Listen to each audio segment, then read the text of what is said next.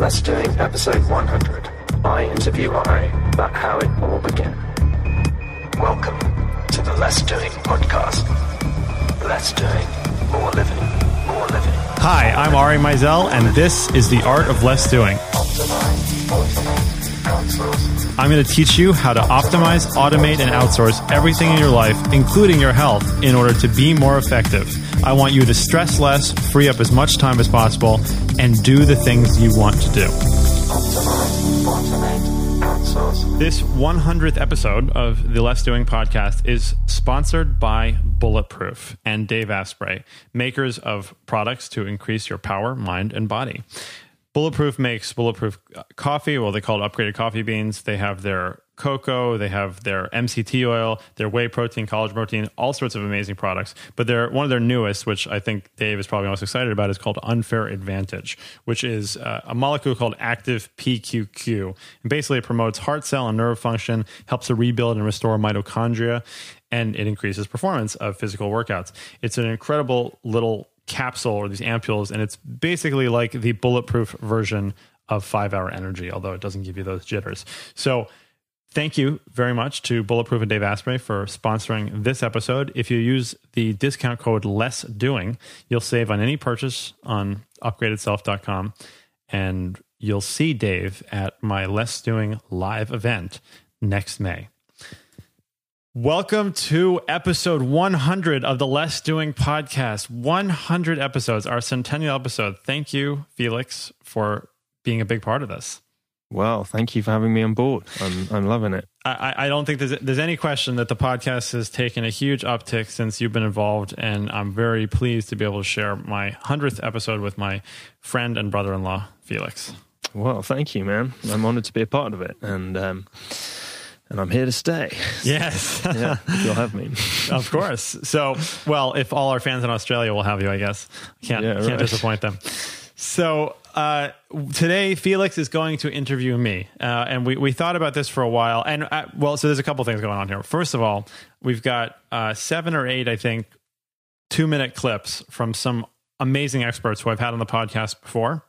And they've basically given us one of their success tips or something that makes them more effective or one of their routines. And it's just these little segments of people who've been on the podcast before, sort of bringing them back with some really great actionable tips. And we're going to have that throughout this episode.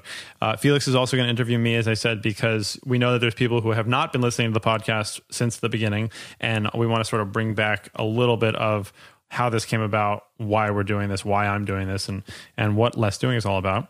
And as usual, we're going to discuss the links of the week and get to it. So we'll start with that, and then Felix is going to take over. Cool. Well, thank you very much from Marianne's Light, is the name, it seems. It's a review of the podcast. It says, I'm very interested in this podcast and this topic.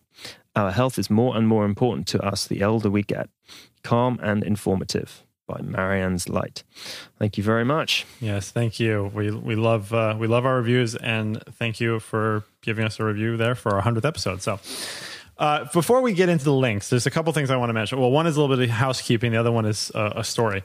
So the first thing is that, and I hope that nobody gets too upset about this, but we are not going to be having transcripts on the show anymore. We will not be offering full transcripts of the show anymore. And there is a reason. One is that while it was a good process that we had in place, good production process, it was slowing things down because even the fastest transcriptionists were still taking 2 or 3 days to get things done.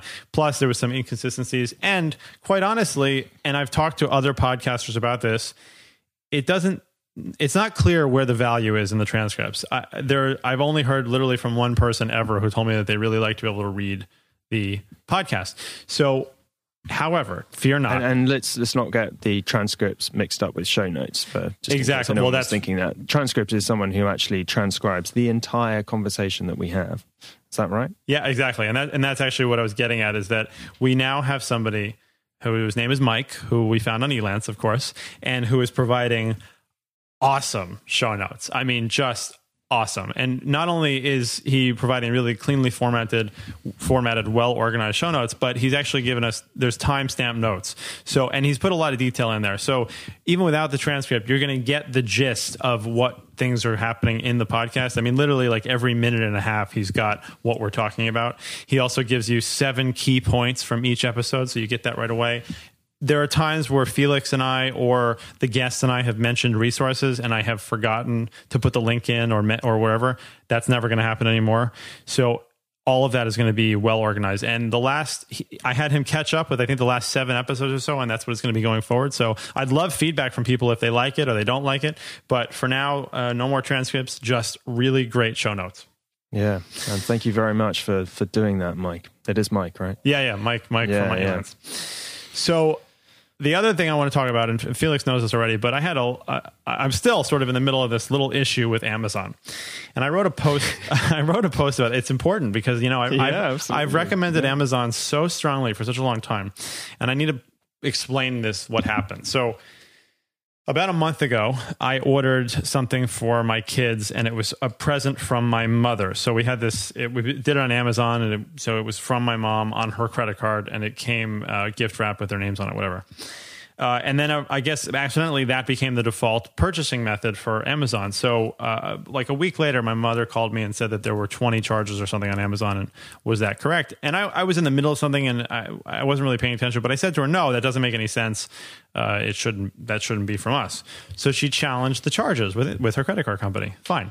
I immediately got 20 emails from Amazon saying the card was refused for this charge. Please write back with the card that you'd like to use. I wrote back to everyone. I knew immediately what had happened. I wrote back to each one immediately with the credit card that I wanted them to use and didn't think anything of it, didn't hear anything. 3 days later, I can't get into my Amazon account. So, I can't reset the password or anything. So I contact customer service, and it's very difficult to contact Amazon customer service. You can't talk to anybody. You can do a chat, but the chat is with somebody who's one level above a robot, it seems like. And they basically kept saying, I can forward your request to an account specialist who will get back to you in 24 to 48 hours. Nobody gets back to me. I tried 3 more times. Nobody gets back to me. And finally, the third time, they tell, and in the meantime, I had my mother reauthorize the charge with her credit card company. Still no communication with Amazon. And finally, 3 days of trying, and I contact customer service again, and they tell me that my account has been closed. Now, this is upsetting is not the right word. It's just shocking because I've been a really good Amazon customer for probably 10 years. With Less Doing, I've recommended Amazon Subscribe and Save and other Amazon services really strongly and very publicly for years. And it's not even, that doesn't even matter. It's not like I need some sort of special treatment, but the customer service experience is one of the worst I think I've ever experienced. And not in the fact that people are incompetent or rude, but that you simply cannot talk to somebody. And they close my account, which is, so I can't order anything from Amazon. Okay, fine. That's annoying. But all the streaming stuff on Roku and Amazon Prime Instant that the kids watch, can't do any of that. All my digital content, my Kindle stuff, I can't access any of that. And I have an affiliate account with Amazon, of course, where they pay me money because people buy things through my links. They canceled that out too, which is just insane to me. So I opened a new account, and 3 days later they closed that one too. So clearly I got somehow blacklisted by Amazon. I sent an email to jeff@amazon.com, which is Jeff Bezos' email, and supposedly you can do that. And 2 days later, one of his assistants wrote back and said that he's the Amazon CEO. Right, yeah, sorry. Yeah. Wrote back and said that they would reinstate my account if I provided a new credit card, which I did already. And now we are almost a week later, and it's still not open. So I am Amazon-less, and even if the account gets reinstated, which it sounds like it will, in good conscience, I don't think I can recommend Amazon anymore to people. And I wrote this post on the blog that just posted the other day about how basically I'm using Fetch from now on to buy everything, because they can buy things through Amazon too, but it's just a better customer service experience. And what I found, and you verified this yourself too, Felix, was that if you take a time or you use something like Fetch to do the buying for you, you can get things quite a bit cheaper than you can on Amazon for a lot of stuff. Oh yeah, for sure. So yeah, I highly recommend it. Yeah, so not to go on a rant or anything, but that's sort of what happened, and it's really crazy. So I was really shocked with that whole experience. Yeah. Well, I hope we will get reinstated because it's useful. But yes, it's disappointing that they have no personal interaction with. There's no personal base. It just seems like it's all been done by a robot. Exactly. Yeah. All right. Well, so let's get to the links for this week. Yeah. Links of the week of the week. Links of the week of the week. So I've been playing around this week with the training mask. Now, Felix, you'll be able to see this. Nobody else will, but This is the training mask. Yeah. It basically looks like the mask that the bad guy wears in the last Bane. Batman. You're talking about Bane. Pretty much. It's the Bane Yeah. mask. Okay, so training mask makes this. It's basically a restricted oxygen mask, so it gives you the sensation of training at high altitude. And what they say is it'll help you grow a third lung. But what I like about this is that you can. It's kind of hardcore looking, but it's pretty unobtrusive. It's very light. You can wear it during any workout. You can I don't necessarily recommend like a beginner use this during a really hardcore workout, but you can turn an average workout into something a lot more intense, like yoga. You could wear this while you're doing yoga. Oh, that's clever. Yeah, you could wear it just while you're standing at your desk, probably not recording a podcast, but writing a document of some sort. So it's a really cool way. You can also wear it in the car even while you're driving. Like it's one of those things that you can just sort of throw on and then That would frighten people, Ari. that would probably frighten people, yes. Yeah. But maybe they'd stay out of your way. So it basically it increases your interstitial muscles, makes you breathe more effectively, and you really can use it to increase lung capacity without doing necessarily a big workout. So it just makes breathing harder. Basically, makes you have to work harder just to breathe. Is that really what it is? Is that why you could do it sitting at your desk? Exactly. Yeah, exactly. Yeah. So it's a really cool device. Wow. So this week, I don't think I need to suffer anymore during my workout. right? Yeah, exactly. Anyway. So this week, I got to try Google Inbox. Oh, I saw that on the show notes, and I've gone ahead and requested an invitation. Tell me all about it. Oh well, first of all, I can send you an invite right now. Right. And you should have said something. I could have done that. But the bad news is I deleted it about 6 minutes after I installed it.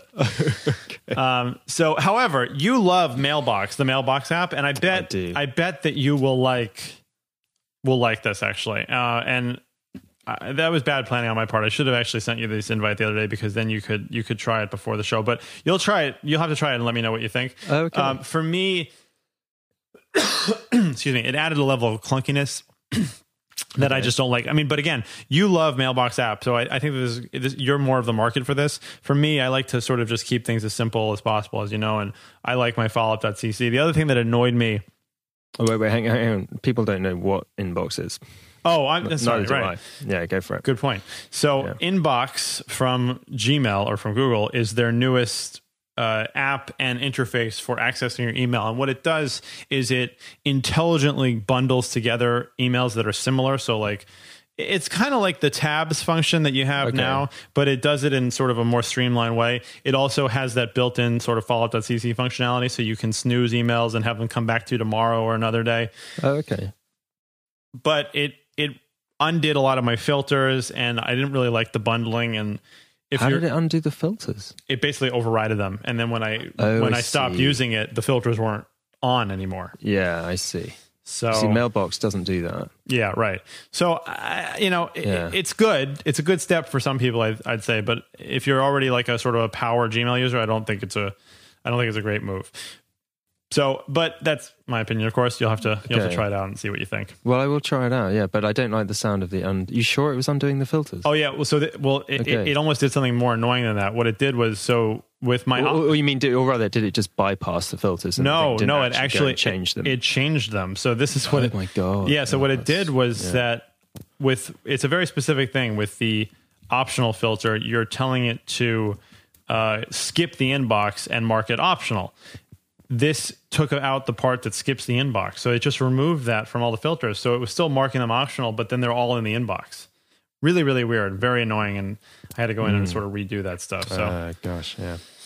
Did you back up? Have you backed up your your settings, your filter settings, because you can save all of those and then revert to them. Yes, I did, but it wasn't recent enough, so I ended up having to go through a few of those. But it's fine. It is. I think it's a step in the right direction. And one of my issues with Mailbox before was that if it didn't translate to the desktop, whereas that's one of the reasons I like followup.cc so much is that it's platform independent. And with Mailbox, it's like if you're making those changes on the app, then they wouldn't necessarily happen on the desktop.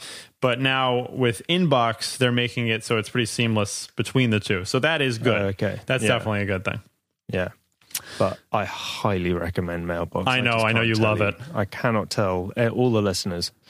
This is like just transformed my email experience in just a way that I'm no longer overwhelmed by email. It really is just wonderful, and highly recommend you check it out. It's a free app.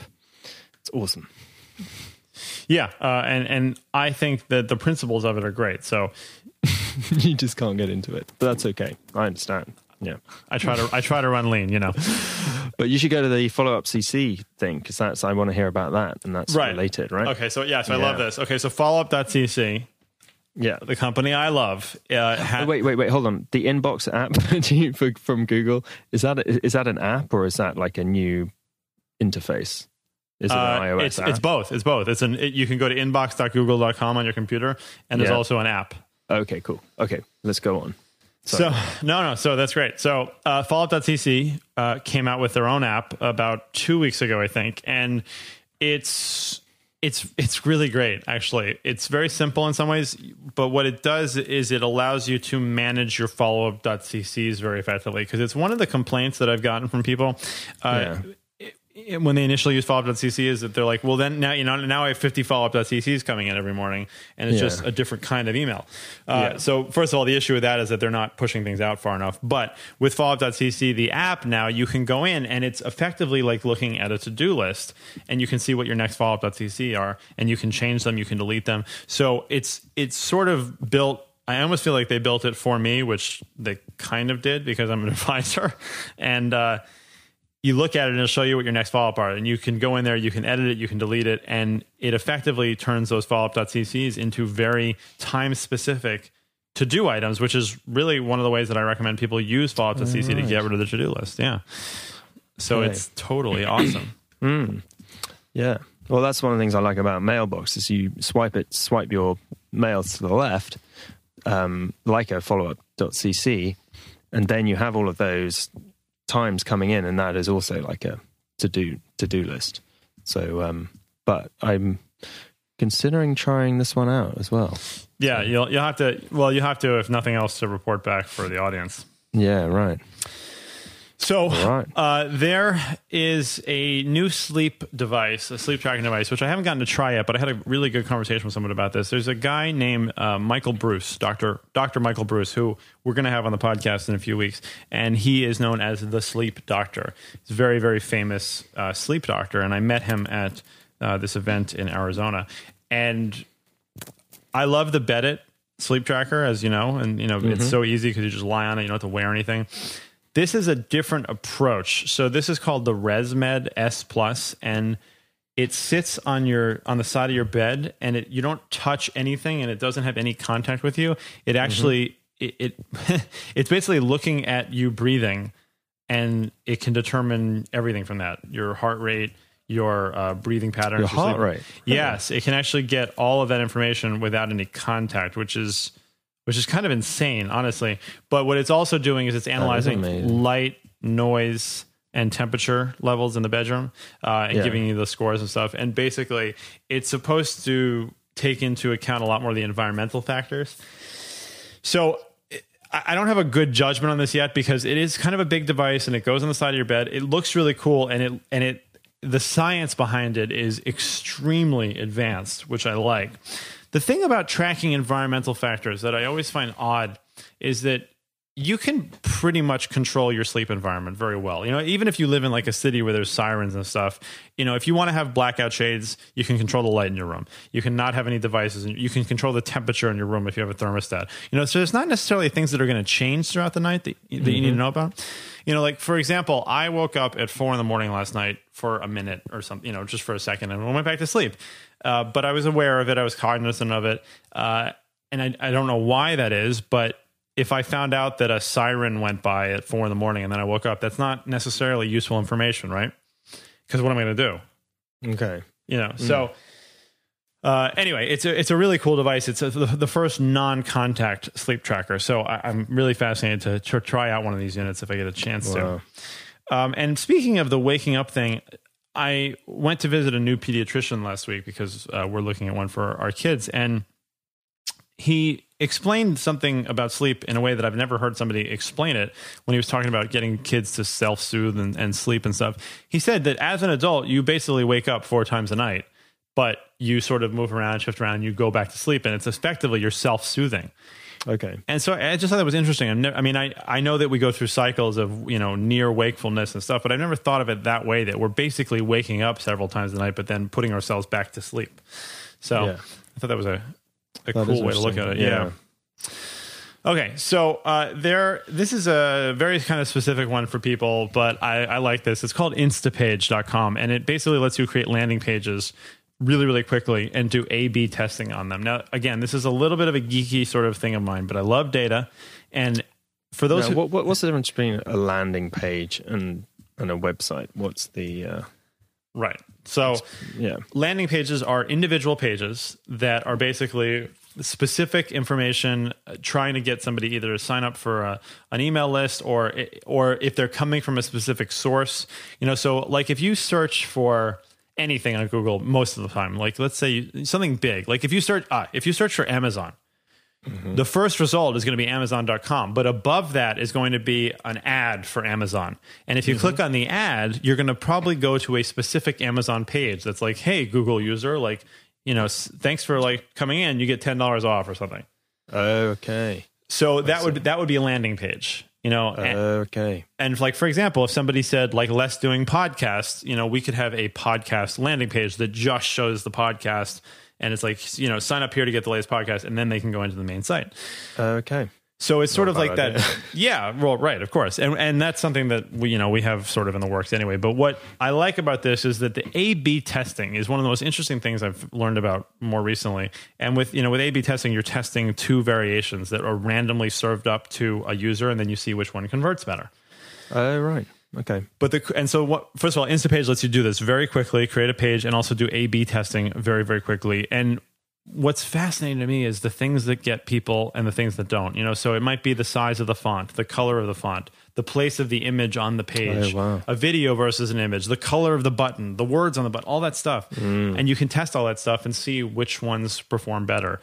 So I just love that quantification aspect of this, and it makes it really easy with something like Instapage. Oh, wow. That is cool. That is very cool. Yeah. So there was I'm almost like hesitant to bring this up, but I'm going to because I love it. There was an article on IO9, and it's called "Every Single Flu Vaccine Myth Debunked." Right. So we're not going to get into a whole discussion about flu or about vaccines again. Although thank you very much for the people who were supportive of that. And for the couple people who gave feedback that they were not happy with that discussion, it was a discussion. We said very clearly that we were interested in hearing people's point of views on it. So I appreciate the ones that gave that. And we definitely don't want to offend people, but we also want to be able to have freely interesting, intelligent conversations. Exactly. And tell the truth. Yeah. So so there's a bunch of myths in here, and then there's sort of the answers and backgrounds to it. But one of the ones that I thought was actually kind of funny was that it said that there's a myth, apparently, which I didn't know, that flu vaccines cause Alzheimer's disease.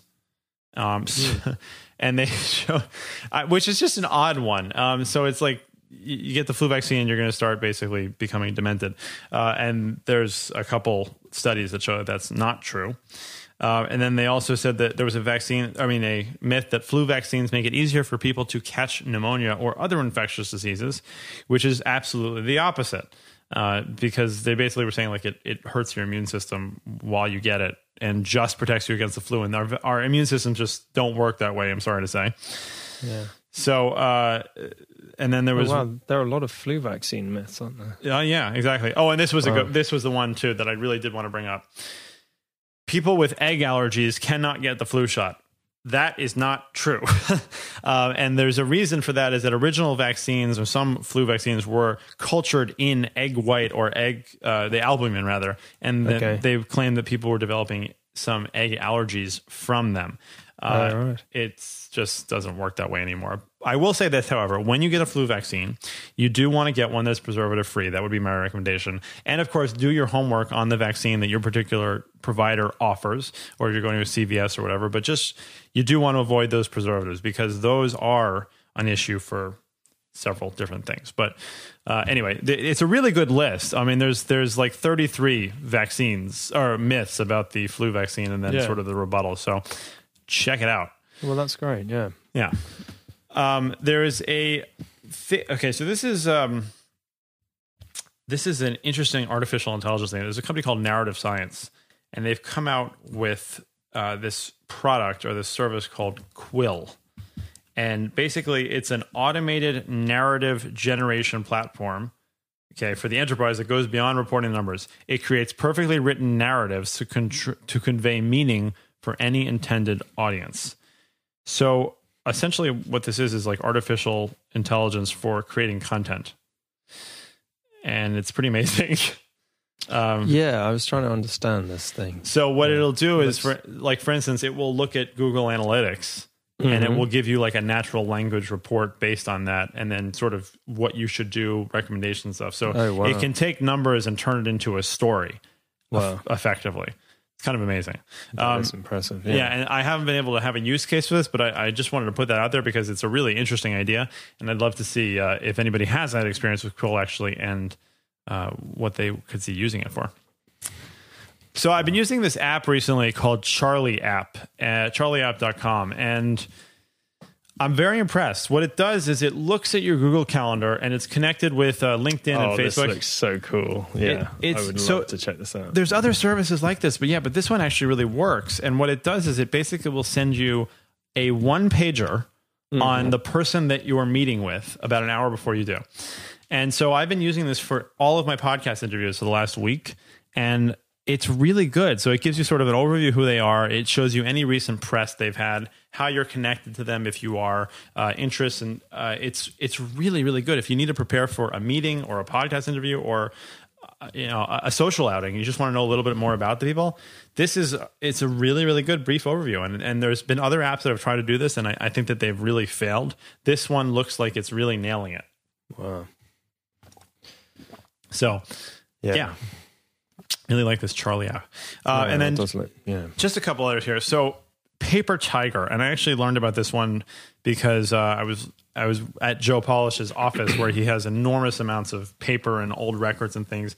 And this is a fascinating thing that they've come up with. So what Paper Tiger is a filing system for digital documents and physical paper documents.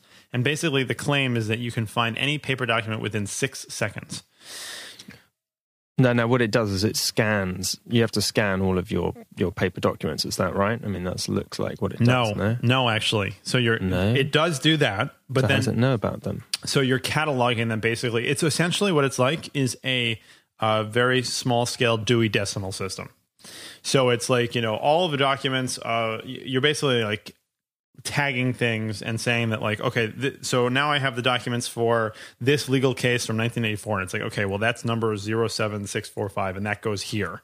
And then you have the filing system that's a physical filing system, and then you can search for those things based on keywords and tags. And yes, of course, if it's scanned, that's even better. But the idea here is for I think they're going for is the people who have just rooms of paper that they couldn't possibly necessarily scan it all, but you know where things are then, and then it becomes like...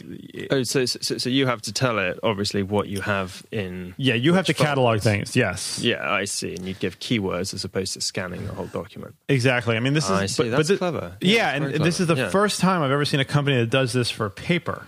Yeah, right. So it's pretty interesting. And again, they say that basically you can find anything within 60 seconds. 6 seconds. Sorry, 6 seconds. Yeah. Okay. So Paper Tiger, if you have enormous reams of paper that you really don't want to scan or can't scan. So two more links, and then I know Felix has one. So Immersion, which is an MIT project, basically, you go to immersion.media.mit.edu, and then it will basically look at your email, and it gives you this really cool chart of who you contact and who you contact the most, and then how those people are connected to each other. It's a really interesting visual. Yeah, I'd love to see this. I'm really... Well, we talk about 80-20 before, of course, plenty of times. And this is 80-20. Like you're seeing, there's literally like 4 people that I send like 50% of my emails to. Yeah, sure. It's like you, my father, my mother, and Anna, pretty much. And not even Anna. Like Anna, for those who don't know, Anna is my wife. And Anna we don't send each other a lot of emails, actually, because she's not as much into email as I am. But it's like, you're pretty much like my number one person that I send email to, and it's an enormous amount of emails. So it's kind of interesting to find out. Okay, so mine just popped up. So like Felix, you're this big orange circle. You're the second, actually. So my dad is the first, because my dad and I work on a lot of different projects together. Right. But it also shows you how many emails you sent, how many new collaborators you have, so my number of new collaborators has gone down in the last couple of years, actually, which is good. That's a good thing because of that boomerang effect of email. The less email you send, the less you're going to get. It's one of the ways to avoid it. But it's also cool to see how the people that you email the most are connected to other people. And there's some really random connections that, I wouldn't necessarily expect, for instance. So like if I click on your name, then it's showing...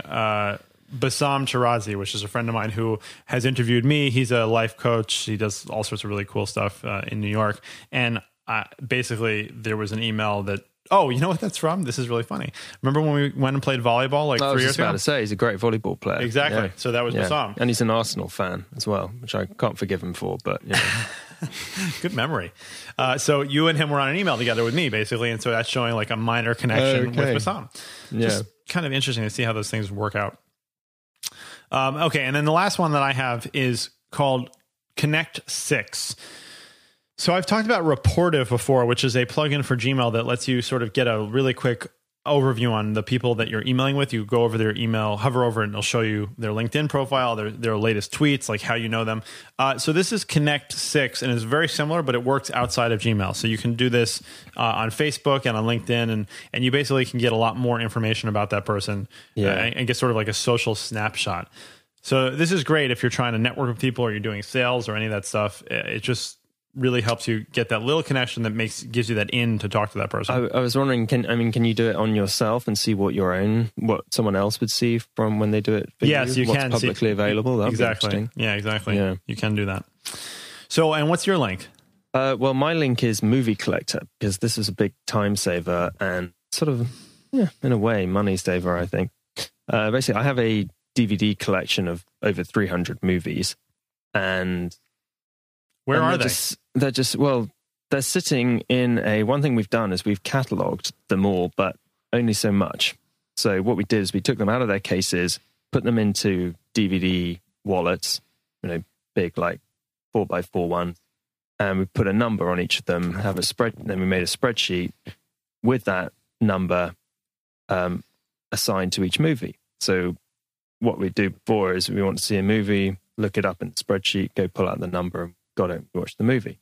But the problem is I have this library and I basically know nothing about the movie, and seeing a title of a movie that I was given and doesn't really mean much. So I wanted to have it organized, and I discovered this software called Movie Collector. Or actually, they make a cataloging software for everything from books, movies, music, and they have their own database.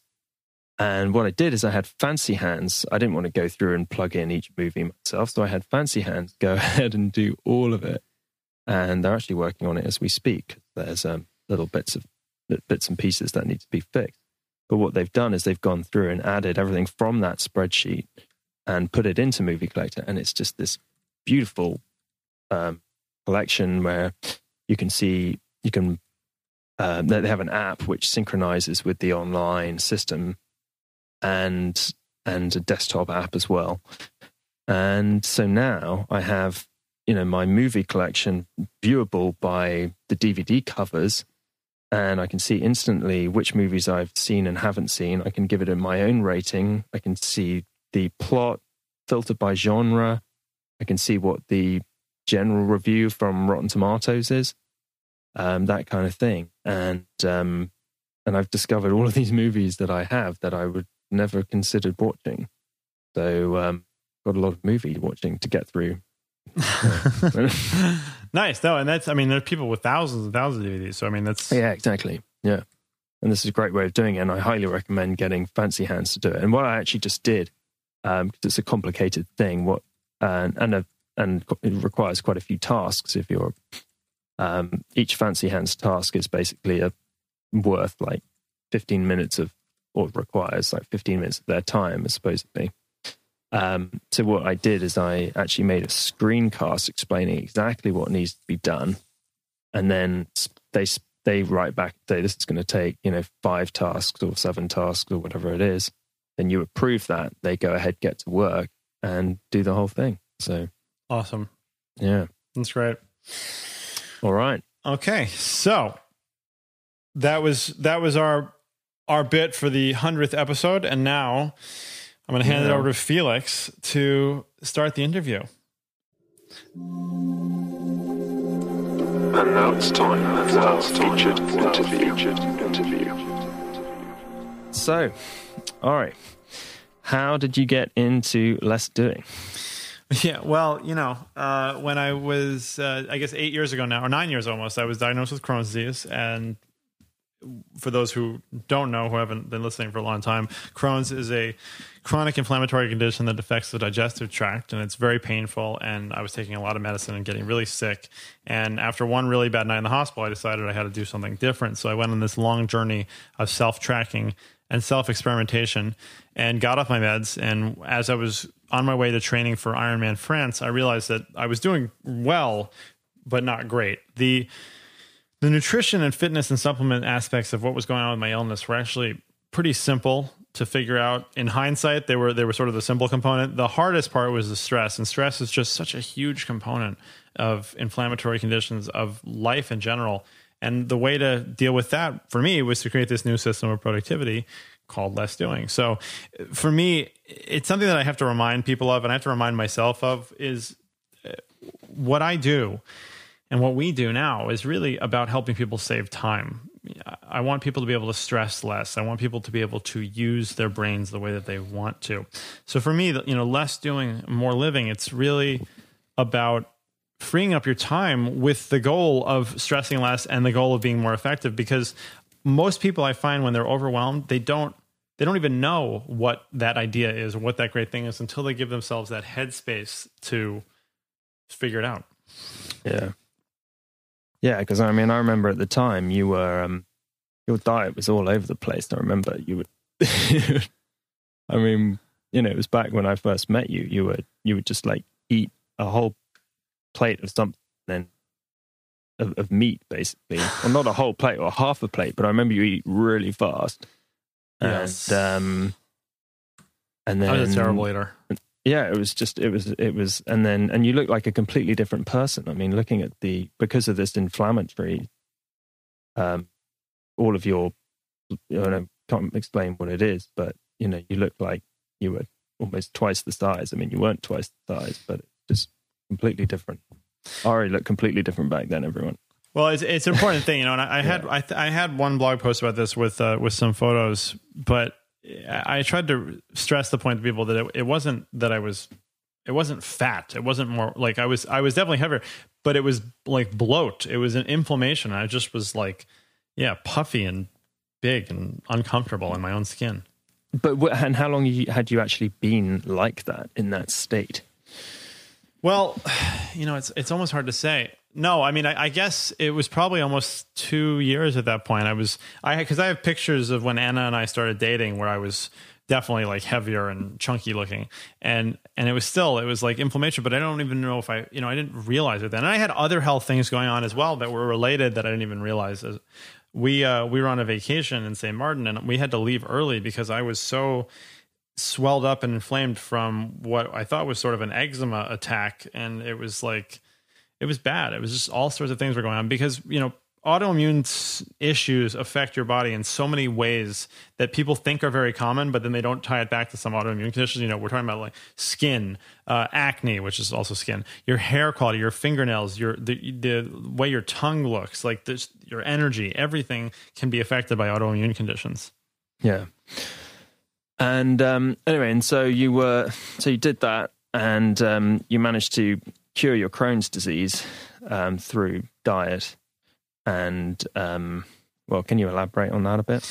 Yeah. So actually, I'm glad you're asking because I had my TEDx talk that I talked about this, and a lot of people seem to have misinterpreted some of the stuff I've said. And some people, I've heard this a couple times, some people thought that I was recommending a raw vegan diet for overcoming Crohn's disease, which is absurd because I've never recommended that. And I absolutely would not recommend a raw vegan diet to overcome anything.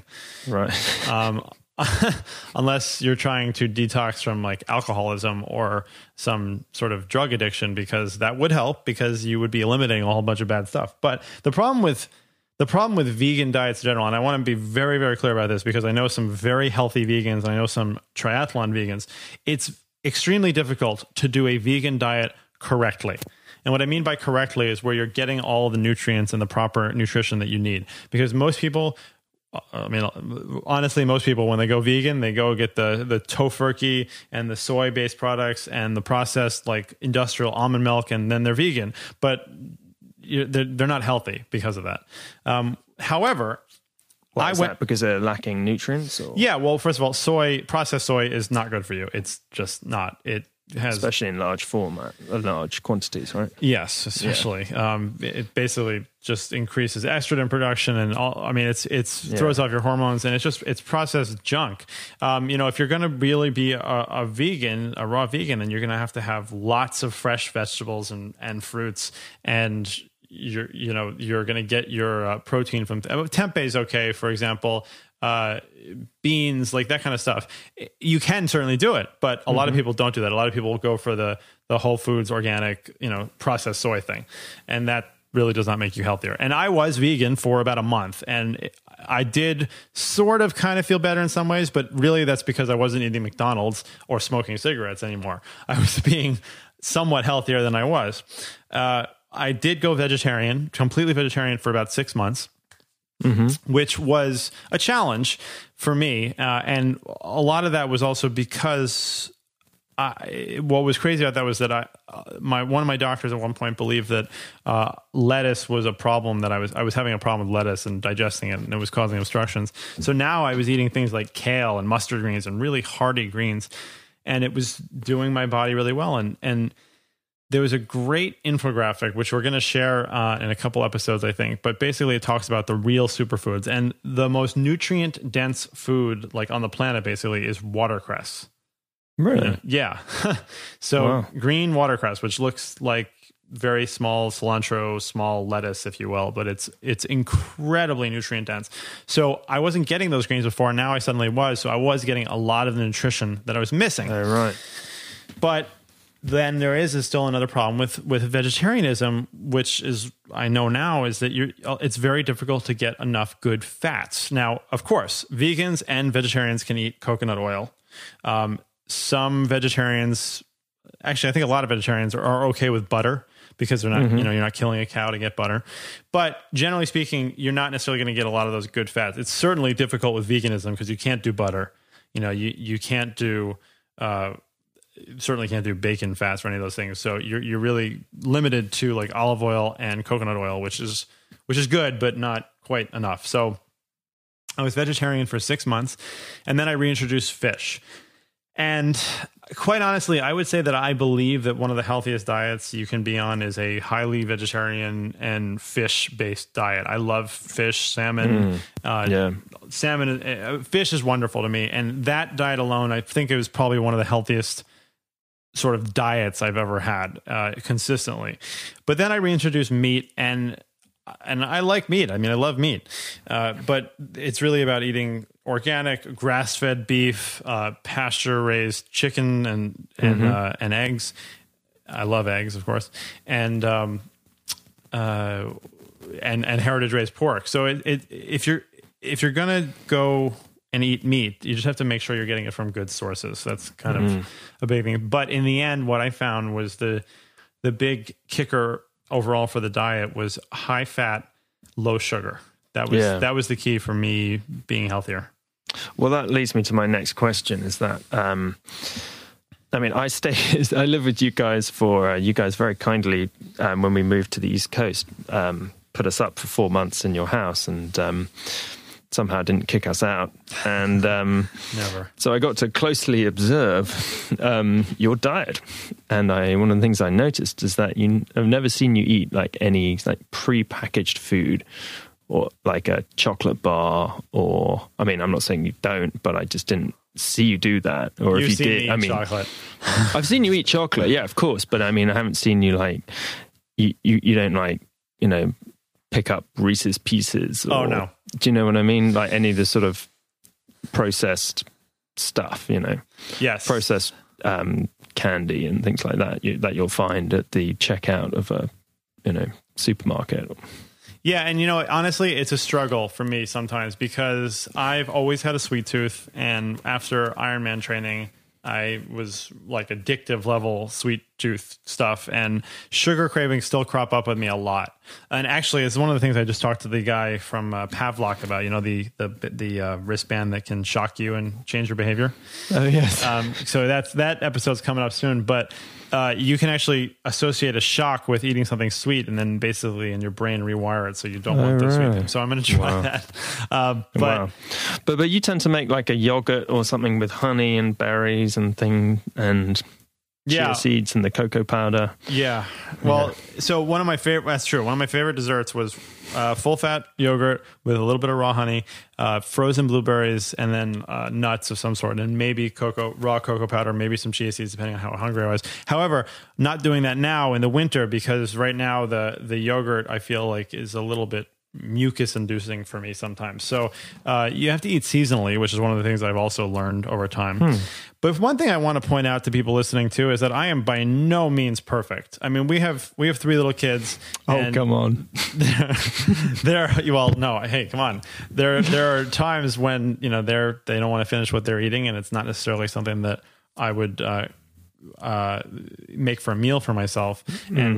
Or it's not even that. It's like I try not to snack, but there's plenty of times when either they take a bite of something and they want to stick it in your mouth, and I'm not going to spit it out, or it's like that's how I clean up the table sometimes. I just kind of eat what's left on the table, and that's not ideal, but I feel like you have to be 90%. Like you have to be as good as you can be in most cases, and the key thing also is that, and this is a trap I've fallen into many times, where I'll eat something bad and I'll regret it, and then it's like, oh well, I messed up, so I can just go on eating badly for the rest of the day. And no, it doesn't work like that. Like every decision you make, you can change that in the next moment. So if you eat something bad, it's like, okay, fine, so then go on and eat something good, because a lot of these bad foods are designed to be addictive, and they're very effective at it.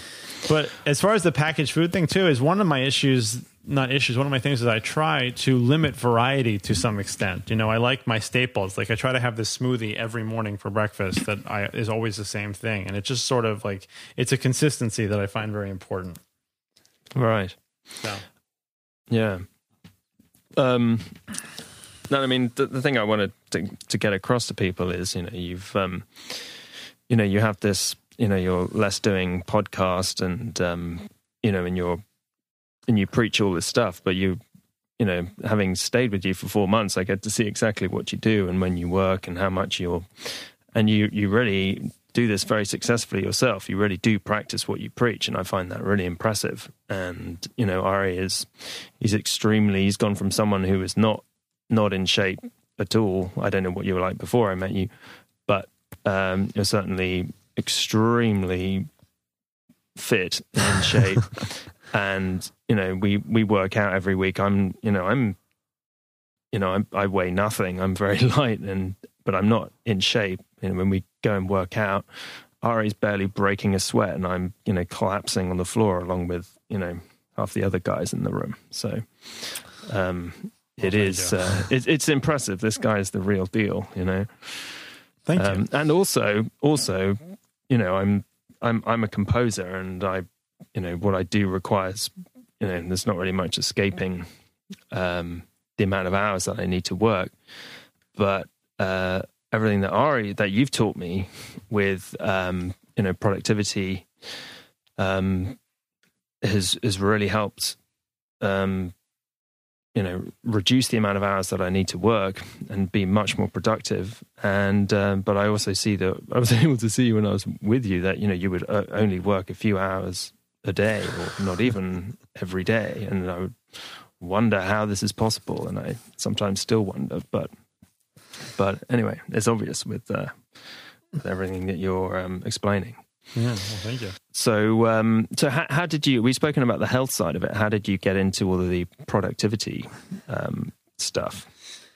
Well, so I have to tip my hat off to Jameson Detweiler, who originally co-founded the blog with me, but just for a couple of months. Jameson and I met, I don't know, maybe 10 years ago, I think, when I was in college still, and he was at Drexel. I was at University of Pennsylvania, and we sort of stayed in touch. But basically, he was into productivity. I was always into technology, as you know, with the various companies. And I was always a big sort of power email user and like trying to manage things that way. And even in college, the whole choose your own work week thing was part of my living essence, because the last 2 semesters of college, I only had classes 2 days a week. And keep in mind, this isn't to brag, but for people listening, like I graduated a year early from college with 2 majors and 2 minors. And to do that, I had to take a lot of extra classes. And my last 2 semesters, I had 7 classes each semester, and I only had classes 2 days a week, which is a really eye-opening experience for me. I had these long, 9-hour days, but I had a day in between, and I had a 4-day weekend every 4-day weekend every week. So that was really amazing for me to learn what I could do with my time in a better way. So I've sort of always been in this periphery, but Jameson and I sort of got into productivity stuff together. We started writing the Less Doing blog, and then he very quickly went on to start, now I'm forgetting the name of the company actually, but it was a company that let you create viral landing pages. It was one of the first that did that. And he created that in a weekend sort of hackathon, which was kind of amazing. But he sort of helped me. Together, we came up with, I think, the first 3 or 4 fundamentals together, and then I took it from there. But basically, that was sort of what helped kickstart the idea. Wow. Yeah. And then how did you get into coaching people and doing all of that? Well, so that's a funny story. And if my first coaching client is listening to this, he'll probably appreciate this. But I basically, it was so funny. Like, it was talking about putting the horse before the cart, or the cart before the horse, rather. I had 7 blog posts written and a couple ideas, and it was like, all right, let's write a book. It's like, we're ready for a book. We had no audience, no really figured out system, but I wanted to write a book. So the idea was that I would try to teach a class or 2 and see how people responded to the content, because at that point I was really writing in a bubble. I didn't know what people were thinking of it. So Skillshare launched at the time, and Skillshare is a platform that lets anybody teach anything. So you list what you want to teach, and then people can sign up and pay and go learn it. My first Less Doing class had 8 people in it, and all I did was go through a whole list of websites that I thought were really cool and how to use them, and people liked it.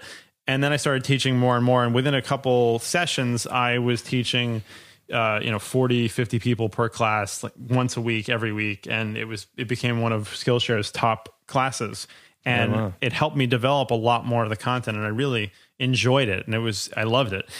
And after one class, somebody came up to me and asked if I did private coaching, and I was, without hesitating, I was like, "Yep, no problem." And this is what it costs, and this is what we're gonna do. And we started working together, and then every class, pretty much, I got a new coaching client until I think I was coaching 15 or 16 people at a time in person, which I don't do anymore.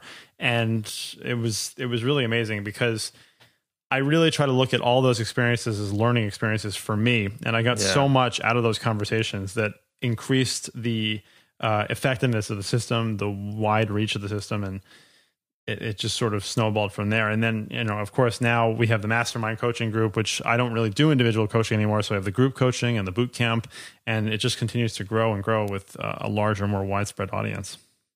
Wow. Yeah. No, that's cool. I remember I came to one of your Skillshare classes a long time ago. When you were in LA, you did one, right? Right, yeah. So that's right. We did one in LA and at the Soho House in LA, which was really awesome. fun. Yeah. And that was good. We even made a believer of your very, very skeptical friend, Mick. Oh, he's probably listening. Yeah, exactly. Yeah. Well, shout out to Mick. No, they were really impressed. Yeah. Because Felix warned me that his friend Mick, who is Polish and very stern in some ways, basically was going to be really critical of my system, and he liked it. And I've talked to him about it since. He was frantically taking notes. Yeah, he was in awe. Cool. So, I mean, I've pretty much wraps it up, but I've got a few other specific questions here, and this is one that always puzzles me. We're both so into I'm really into our phones and technology, and how we both are. And how the hell do you get by with so few apps on your phone? I mean, I know that you have I look at your phone and I'm expecting to see a gazillion apps. You don't. There's one half a page of apps, and there's room. Most of it's taken up by a photo, right? Yep. Yeah. How do you do this? And what apps, or just? Yeah, no, we can go through that. Yeah. So first of all, I have 4 folders on my home screen, and that's it. And they are productivity, utilities, audiovisual, and home control. Okay. So first of all, I have a lot of bookmarks. I don't have any bookmarks on my computer, but in the phone, I have a lot of bookmarked web apps. For instance, Uber. You really don't need the Uber app. You can use the m.uber website for the times you use it, and it really does work effectively. Same thing for TaskRabbit. Same thing for Elance. There's a lot of ones where the web app honestly works just as well. Or because the app is often just a portal to the website, right? Exactly. Yeah. So that's one thing, and the reason I like that is that the phone obviously runs faster with less apps on it, and the all your bookmarks are synced to the cloud. Obviously, your apps are technically as well, but for me, the bookmarks are just easier. It's it's there. It'd be really easy to recreate. You can back it up. It's safe, and you can access it a lot better that way. And also, of course, that's for the things that I don't use on a regular basis. So my home control folder is essentially, things like my Nest thermostats and the Sonos and the Roku and things that are for the home control. So that's, there's not a lot there. There's the ones that I need to use. AV is a lot of the photo ones and video, Instagram, my podcasting app, that kind of stuff. And then productivity is things like Fancy Hands app, the Fetch app, of course, Feedly, IFTTT, Fiverr, those kind of things. And I really try to limit myself because I really do go through that idea of do I need this? Am I going to be using this a lot? And if not, then I just don't have it. So I limit myself to those 4 folders. Okay. And many times I'll download an app or two and it'll be on the home screen and I'll try it. And then it's either it goes or into a folder or it gets deleted. Wow. So I never sort of leave apps lingering there that I'm not going to be using. Wow. And again, the motivation there is 1, the phone will run faster, and 2, if I need to go use somebody else's phone, or if I lose my phone and I need to get reset up on something else, it's just less things to worry about. Yeah. Yeah, I know you're a big believer in that. Wow, I wish I could, need to try and do that. We talk a lot about Evernote, and I know that's central to your productivity system. Tell us how you use Evernote, and what notebooks do you have in Evernote?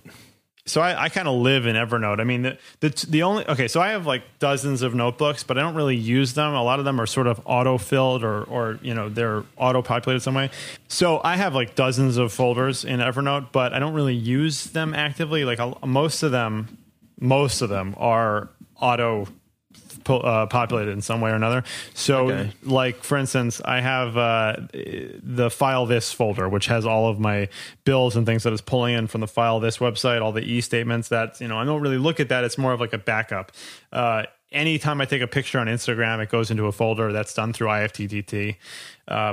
Blog posts, all my Fancy Hands requests and communications are shared in Evernote. And the reason that I want all of that stuff in Evernote is because it becomes this like searchable repository for everything in my life. Okay.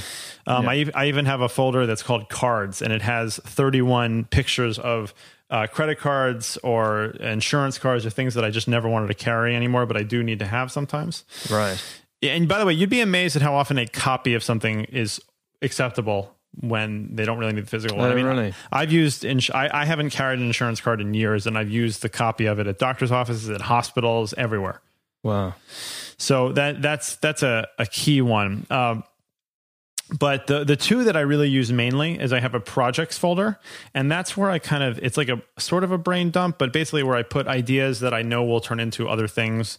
It's not a to-do list. It's more of like for instance, right now I have in here, less doing internship, which is something that I'm trying to create an internship, but there's nothing in the note. It's just the title, and it's something that I can sort of throw notes in there and work on it until it becomes something actionable. Mm-hmm.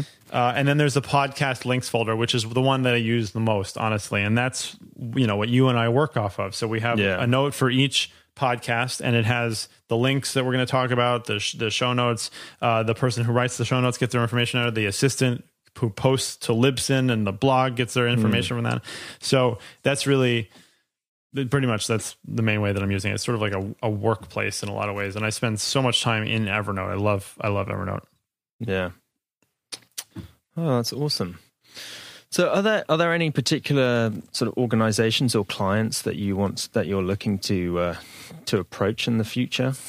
Well, I'm really enjoying. Well, one of the things I'm excited about is I'm getting to do more webinar-based trainings. So I really try to limit my travel as much as possible because of the family, as you understand and know. And I've been to some conferences where I try to limit it to at least to no more than like once a month where I'm actually traveling somewhere. And it's really nice now that the way the technology is, like you can do a training for, a company of 20 or 200 online, and they can ask questions and you can sort of run things that way. So I'm more excited about doing that kind of stuff. And the way that I approach working with teams and companies is really to try to make the individuals as productive as possible. So it's been really exciting for that. What I also like is that I've been able to interview some unbelievable people for this podcast. I just talked to Jordan Belfort last week. I just got off the phone with Esther Perel, who's this amazing couples and sexuality therapist in the world, who's TED speaker and just incredible woman. So the podcast has just opened up so many doors for me to learn from these people when I have these conversations with them. So I love the podcast. I love what we do, creating content. Yeah. And then of course, the boot camp program is really exciting, and the mastermind coaching. And the biggest thing that I'm excited about right now is that live event that we're doing next May 2015 in the city, the first 3-day in-person Less Doing event for hopefully a couple hundred people. Oh. So you're going to have to be there and give a talk on podcasting. Yeah, you bet, man. Well, everybody, I hope that you've enjoyed the work that Felix and I have been doing and putting out there. We're continuing to do this. We've got 18 more interviews in the can right now, and I continue to do more every week. So we're loving this two postings a week schedule. Felix is continuing to make sure that the sound quality is excellent and perfect. Oh, and for those who pointed out some errors in the David Allen podcast, thank you for that feedback. Yeah, thank you very much. Please keep that coming. And Felix got that fixed right away.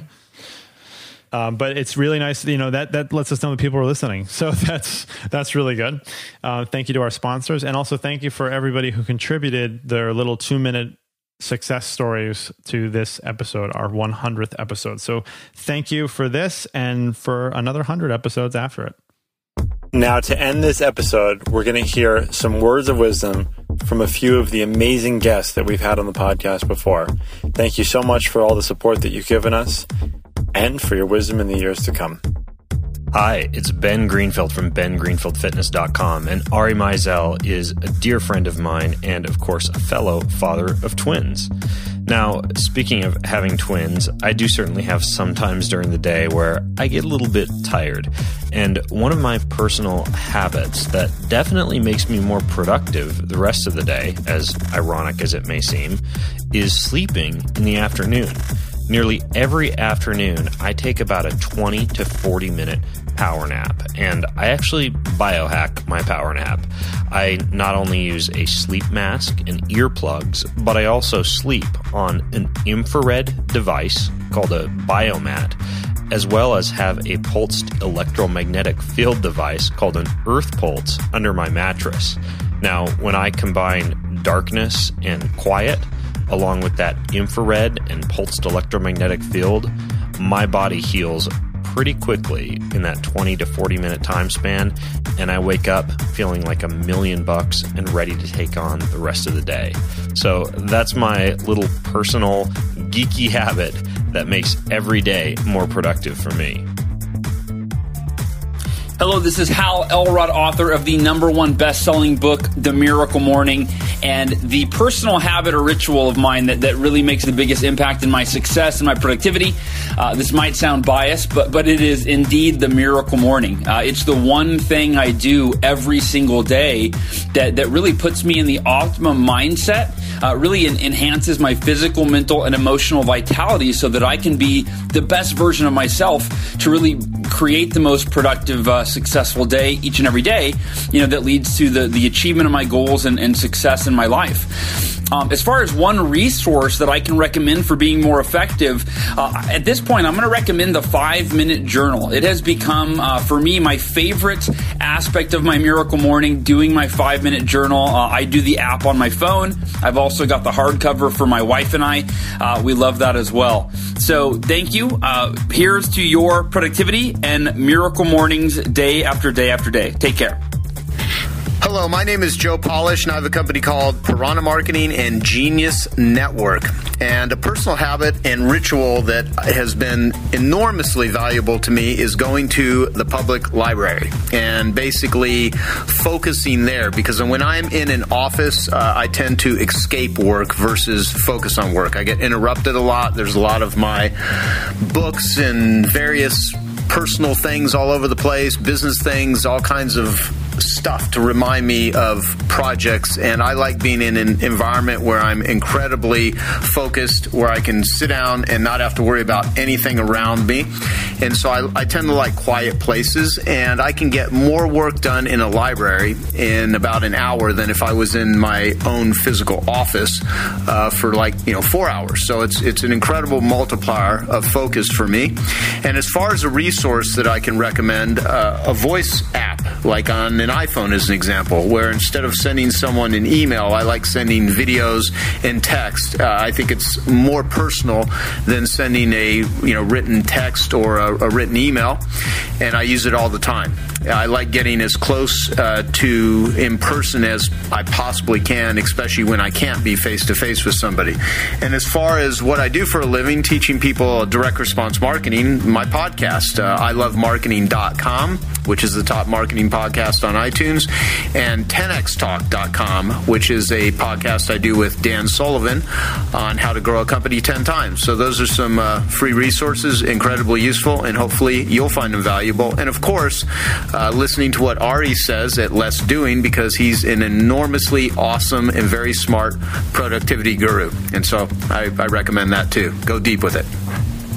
Hello, this is John Bowen, CEO of CEG Worldwide, and I have the privilege with my team of coaching some of the most successful financial advisors from around the world. And they are very interested in productivity. Now, you can check all this out at our website, www.cegworldwide.com. But it's been a great journey, and Ari has been an extreme help in being more effective in what we're doing. I had the good fortune of seeing Ari on Creative Live and just started implementing many of his recommendations each week, just doing one at a time. And there were so many that stuck. But let me just give you a couple that have helped a lot for me. I was overwhelmed with email. I've got multiple businesses. We've got a virtual team. We've got a lot of clients. It was tough. Well, going ahead and using the processes on email that Ari recommends. I have Microsoft Outlook because I'm a financial guy. We use Microsoft products and PCs. Use SaneBox, was just great at automatically sorting all this stuff and making it very easy. I use the lessons that Ari taught me for Evernote because, again, Microsoft products, I like OneNote, and I am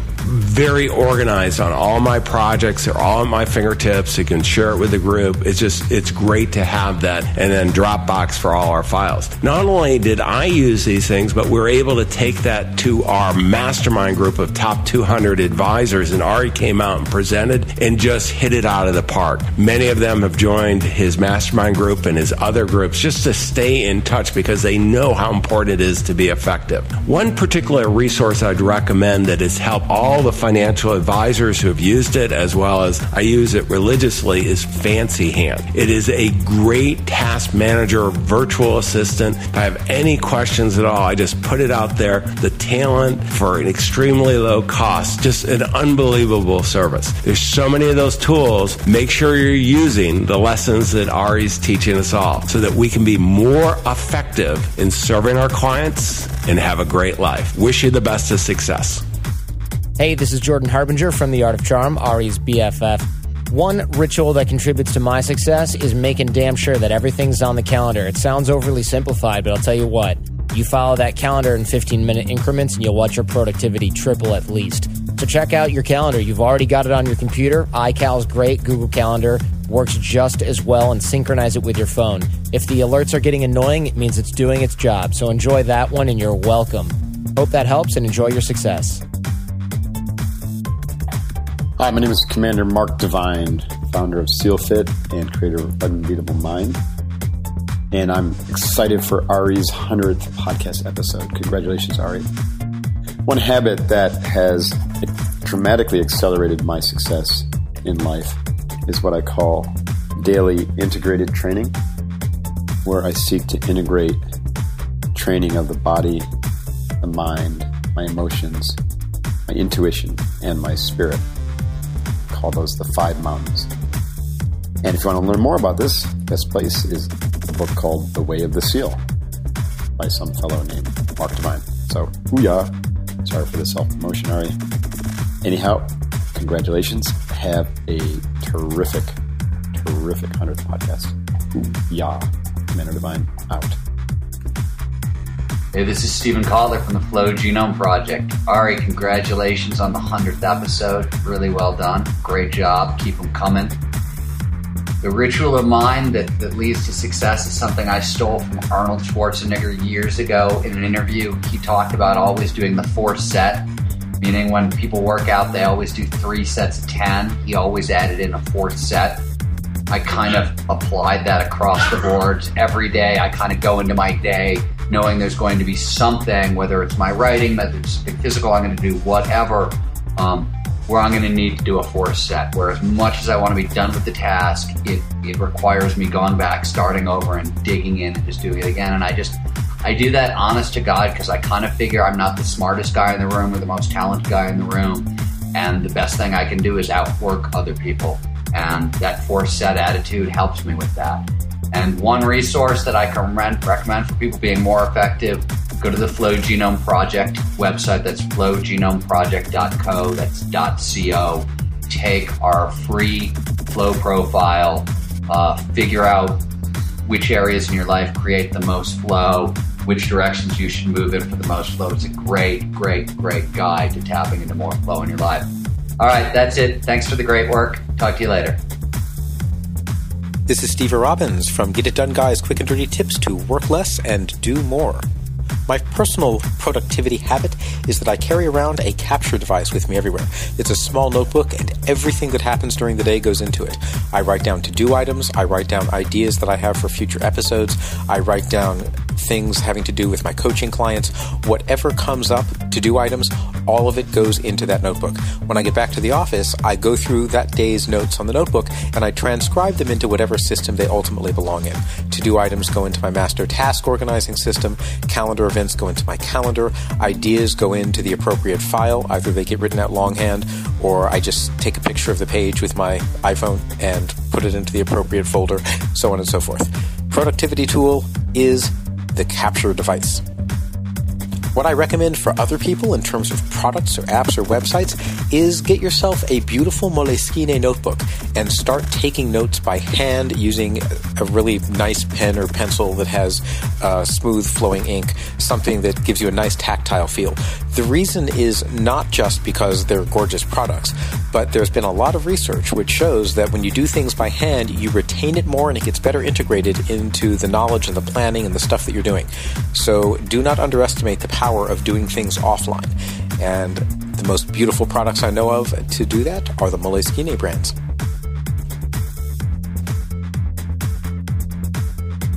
It's Dave Asprey, the Bulletproof Executive. And one habit that I have that's made a huge difference for me is, drumroll, bulletproof coffee. But that's actually not what I'm going to talk about. I'm going to talk about the habit of listening to what's going on right in the center of your chest, right behind your sternum, and keeping a little monitor there and noticing when something disrupts that, when it feels off, and then building the habit of taking a slow breath in through the nose and a slow breath out through the nose when that happens. If you watch me carefully, you'll see I do that quite often. And it's a way of calming the sympathetic nervous system and keeping yourself in that calm and focused state that can really make a difference in how you interact with yourself and how you interact with others. So if you're working on being more focused or more persuasive or just more kind, this is a way you can do that by just monitoring your own biology. One resource that can help you get this kind of willpower and focus is the new Bulletproof Diet book. I'd be grateful if you would pre-order it at Amazon. Just check out orderbulletproofdietbook.com and I'll give you 9 extra free bonuses, and I won't try and sell anything else either. Just a way for you to get an advanced copy of the book and to support my campaign to be #1 on the New York Times list. The book is as much about willpower as it is about nutrition. It includes sections on sleep and other things like breathing and heart rate variability. Anything you can use to hack your nervous system.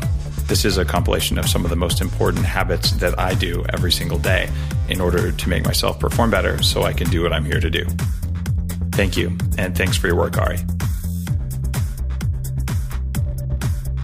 Hey, it's Ben Greenfield here, and I also want to recommend one resource that will make you more effective. And my resource, being a fitness nerd, is actually a fitness resource for making your workouts more effective. Now, because I have kids, I like to include them in my workouts quite a bit, but unfortunately, the length of their little 6-year-old legs means that sometimes I gotta slow down or not work quite so hard when I'm working out with my kids. So I figured out a way to make my workouts more effective, and the way that I do that is I wear a 50-pound weighted vest, and you can buy weighted vests in anything from 20 pounds all the way up to 50 pounds off of Amazon, eBay, your local sporting goods store, etc. And then the other thing that I do, if that's not enough for you, is I wear one of these elevation training masks that actually restricts oxygen while you're exercising. So I can literally turn a hike in the forest with my kids into a kick butt exercise session that burns a lot of calories and gets me very fit and strong in a short period of time. And frankly, you could also use this strategy as long as you don't mind your neighbors giving you funny looks while you're cleaning your house, mowing your lawn, doing your laundry, etc.